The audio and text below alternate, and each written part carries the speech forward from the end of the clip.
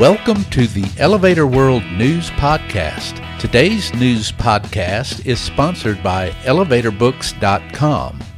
From educational programs and books to unique gift ideas and more, the only website you need is ElevatorBooks.com.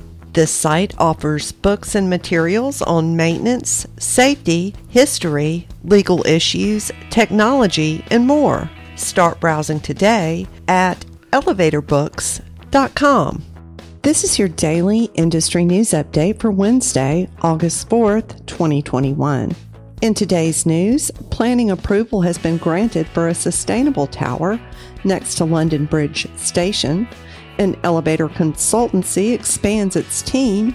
Plans are in the works for a hotel tower in San Francisco's financial district, and an interactive art sculpture in New York City's Hudson Yards is closed indefinitely after a fourth person commits suicide there.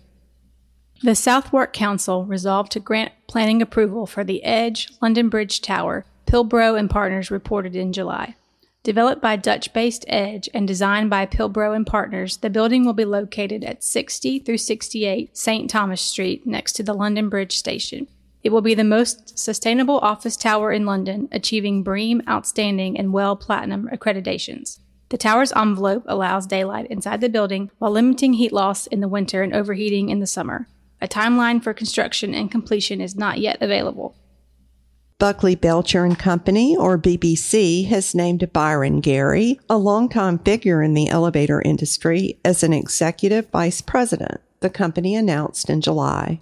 Gary, who holds a BS in business from the University of Houston Clear Lake and an MBA in general business from the University of Phoenix, spent more than 21 years at Otis serving in a variety of roles, including sales, sales management, regional management, and general management. With BBC, Gary will provide additional consulting coverage across the U.S. in support of expanding the company's customer portfolio. He will be based in Houston. BBC provides consulting and engineering for the design of vertical and horizontal transportation systems and has experience with high and low-rise elevators, both commercial and freight, as well as moving walks. Developers have applied for a variance for demolition of a two-story retail structure at 570 Market Street in San Francisco's financial district to make way for a 29-story hotel tower, San Francisco YIMBY reported in July. The project, set to bring 240 guest rooms to the district, is being developed by the Frontier Group, with design by Danny Forster and Architecture, DFA.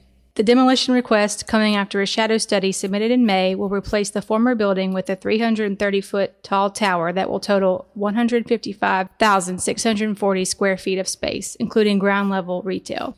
Guest amenities will include a fitness center and an outdoor yoga studio deck on the 18th floor. Parking will be included for 17 bicycles and tour buses, but no single-family cars. Construction costs are estimated at $75 million. Just 2 months after it reopened with changes aimed at suicide prevention, the Thomas Heatherwick-designed interactive art piece Vessel in Manhattan's Hudson Yards is closed again, this time indefinitely after a fourth person, a 14-year-old boy, jumped to his death from the structure at around noon on July 29th. The New York Times is among outlets to report. Previously, 3 people had jumped to their deaths within 15 months, and Vessel closed in January after the third, a 21-year-old man, jumped.